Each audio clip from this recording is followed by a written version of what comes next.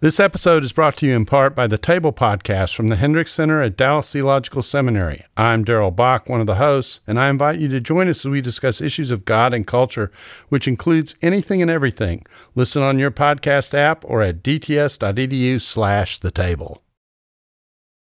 This episode is brought to you in part by Richmont Graduate University. The field of mental health counseling is growing rapidly. Richmont Graduate University can equip you to become a licensed professional counselor, integrating your faith into your clinical practice. Programs are offered in Atlanta, Chattanooga, and online. Apply today at richmont.edu.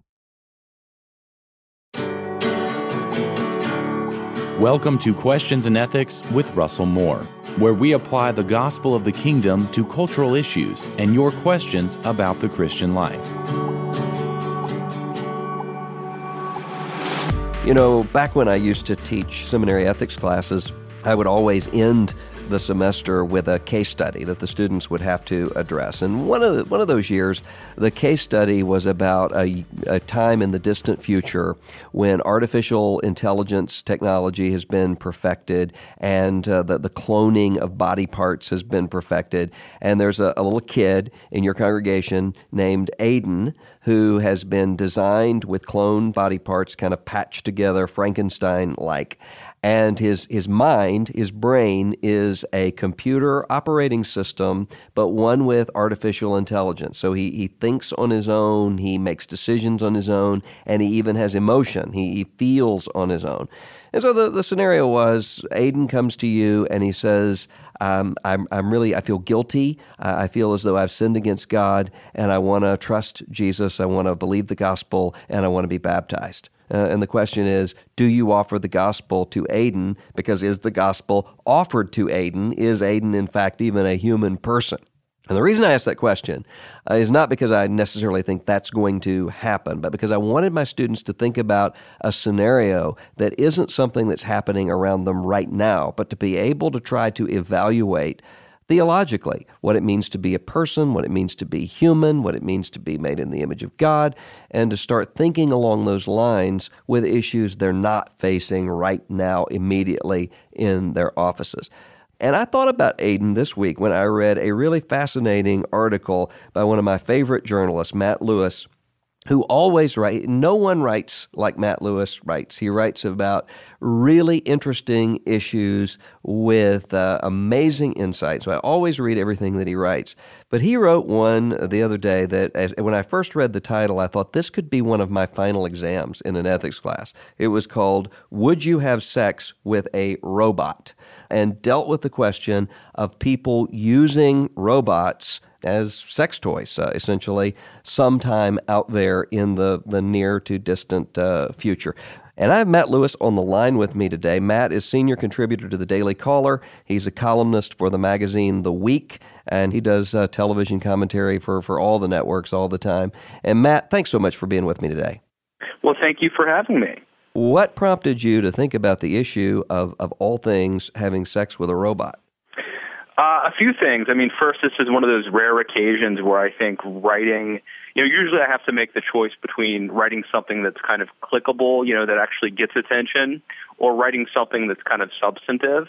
And I think this was a perfect example of the two things merging, where we could take a topic that was sexy, that a lot of people were probably going to click on, but use it as a jumping off point to actually have a much larger discussion about morals and ethics and values and all sorts of things like that.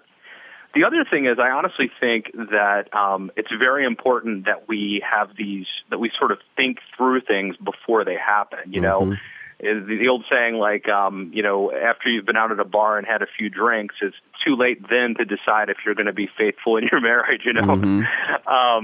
And I think that with the sort of rapid change of technology, it's sort of too late to wait until things happen. We really have to think through these things, because although I know this sounds like a science fiction, fantasy, this could be something that we or our children really do have to wrestle with. And you note in your article that there was survey data accumulated that says that 1 in 5 United Kingdom residents would be willing to have sex with robots right now. Right, and those are the people who are honest enough to admit to it. Yeah. Well, I think you're right. And one of the things that this made me think about is I had a conversation with a pastor that has stuck with me for a long time because he was talking about doing pastoral counseling. And he said, I realized one week after doing pastoral counseling with all sorts of people who were confessing to me their sins and their struggles, that 95% of the things that I was dealing with and hearing about would not have been physically possible when I first started out in ministry, because technology has just created, especially through internet pornography, an entirely different sort of world than what he would have ever imagined at the beginning. Absolutely. I mean, I think a couple things are happening. One, whether you believe in evolution or not, I mean, it's clear that our brains are essentially the same as they were, say 2,000 years ago.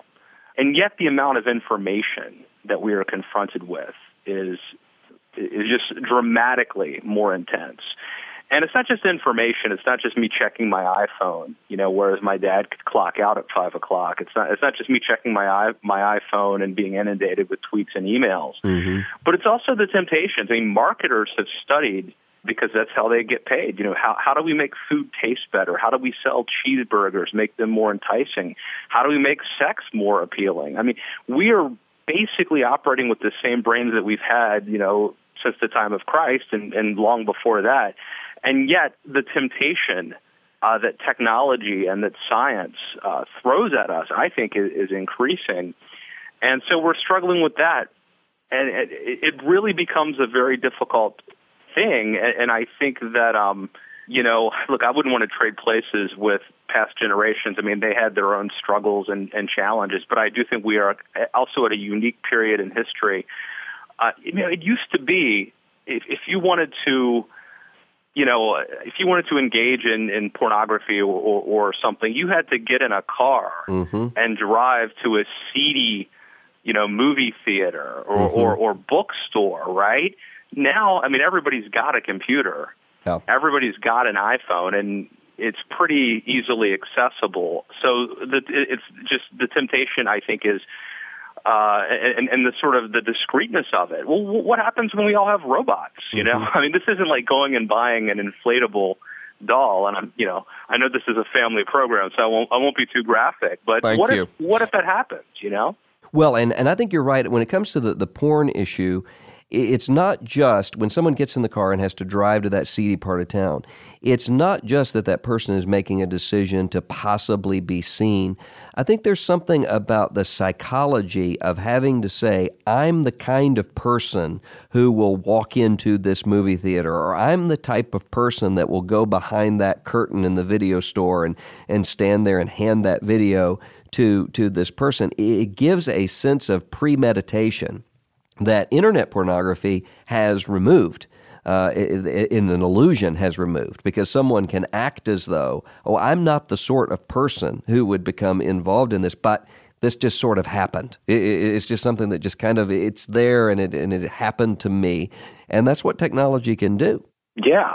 And I think you're right. I think it works on multiple levels. I mean, one level is just the amount of time, the premeditation, right?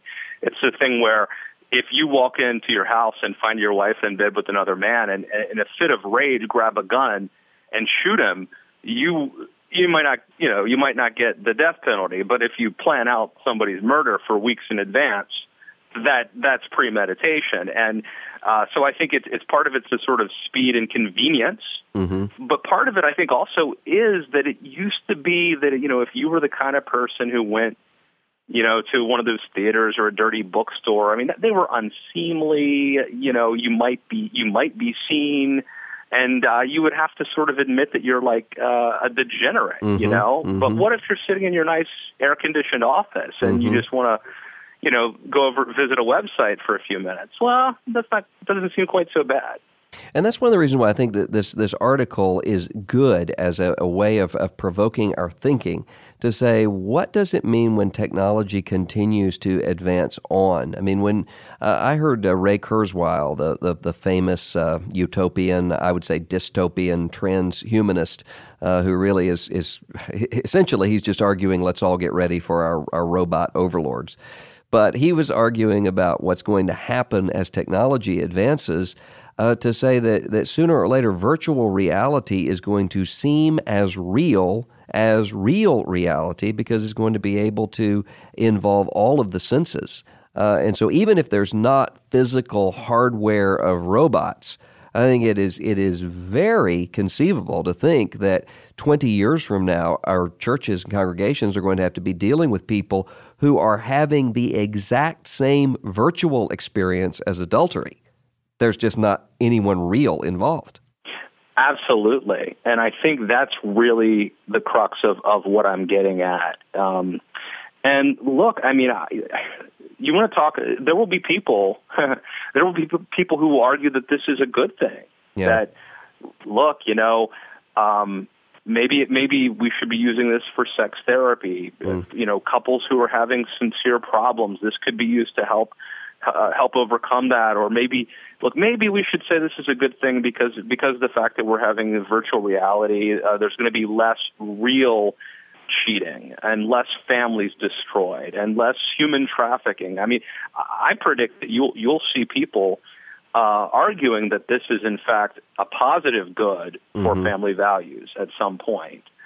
Which I think is, pernicious, but yeah. I think it's also predictable. Yeah, well, and you mentioned this in the article, too. A lot of that has to do with the way that for so long, some people have argued against immorality, for lack of a better word here, to talk about the whole spectrum of things here, simply in terms of consequences. And if you, in fact, do have this kind of virtual person involved, there's not unplanned pregnancy, there's not STDs, there's not someone who's being hurt. So is there, in fact, even a moral component left? I would argue there certainly is, but if all we've said is, don't do this because somebody might get pregnant or somebody might get a disease, that argument doesn't work. Right, and that's really one of the big arguments, and it's a very kind of a libertarian thing, just don't hurt anybody else.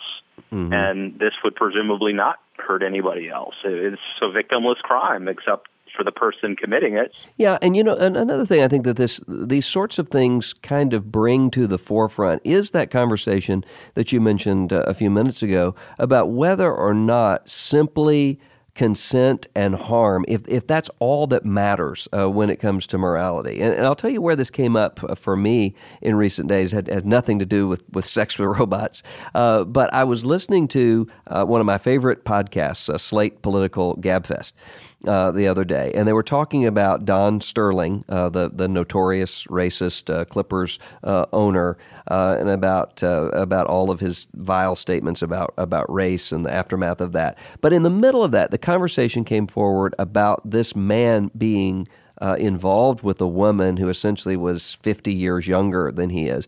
And someone threw out the question, is that immoral in and of itself? And everyone on the panel said yes. And he said, well, is it creepy or is it immoral? And they all said both. And then just kind of moved on. And I thought, that's really interesting because I doubt that same group of people would have said that about all sorts of other issues, but for some reason they could see the clarity of the fact that this is just, it feels creepy to us and it's wrong, it shouldn't happen. No, I think you're exactly right, and I think we probably conflate creepy with immoral and wrong and all sorts of things like that. And I mean, I know this is a weird topic, to be talking about or writing about, but I mean, I've got two little boys, a 3.5-year-old and a 1.5-year-old.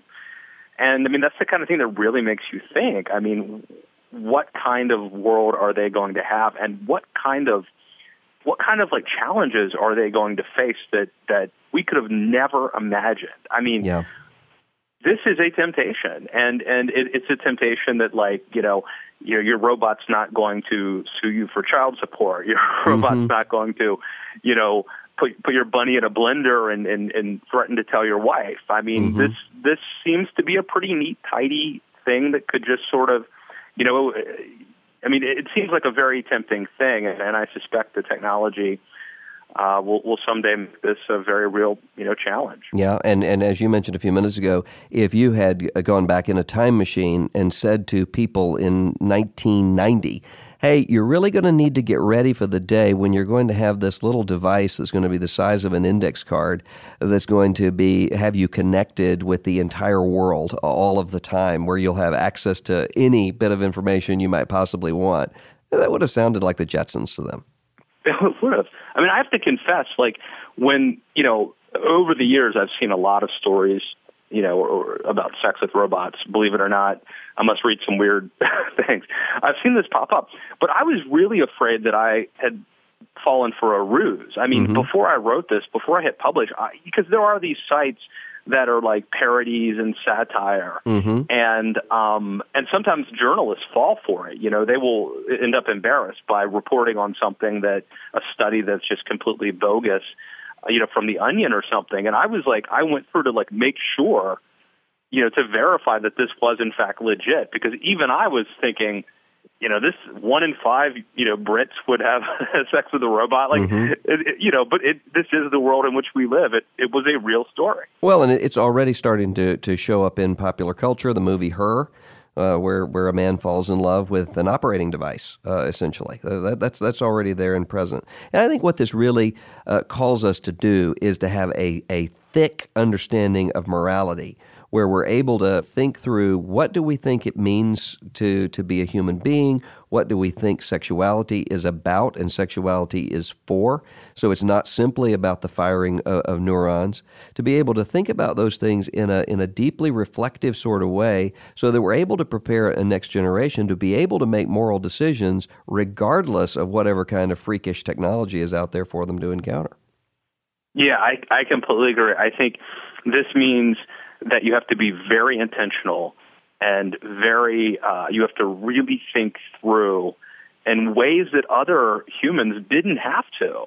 In some ways, our challenges are greater because this is more seductive and tempting, and it's not black and white. This is sort of like, when I was a kid, I used to think, well, I could never go to jail, because that would mean getting in a car, putting on a ski mask, walking into a bank with a gun, right? You'd have to try to do something to get sent to jail. Well, now maybe it's you didn't fill out a proper expense report on your FEC filing, right? I mean, now you could go to jail for that. And so it's we've now created a position where it's you don't have to decide you're going to cheat on your wife and get in a car and drive to some motel. This is much more seductive and arguably dangerous. And I think being very, intentional about things and thinking things through is vital. To summarize Johnny Cash, who actually was kind of summarizing the book of Proverbs, we've got to keep a close watch on this heart of ours. Well, thanks so much, Matt Lewis. The article is called Would You Have Sex with a Robot? And I really appreciate your thinking through these issues with me today. Always appreciate your writing. My pleasure, and thank you for having me on. If you'd like to submit a question, email us at questions@erlc.com. That's questions@erlc.com. Or on Twitter and Facebook, use the hashtag AskRDM. Thanks for listening to the Questions and Ethics podcast with Russell Moore. To check out future broadcasts, subscribe via iTunes or visit us on erlc.com.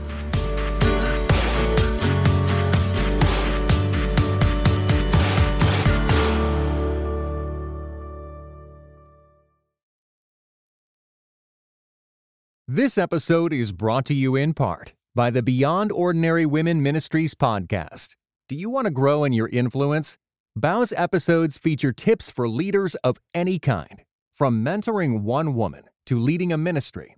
Browse Bow's podcast at beyondordinarywomen.org.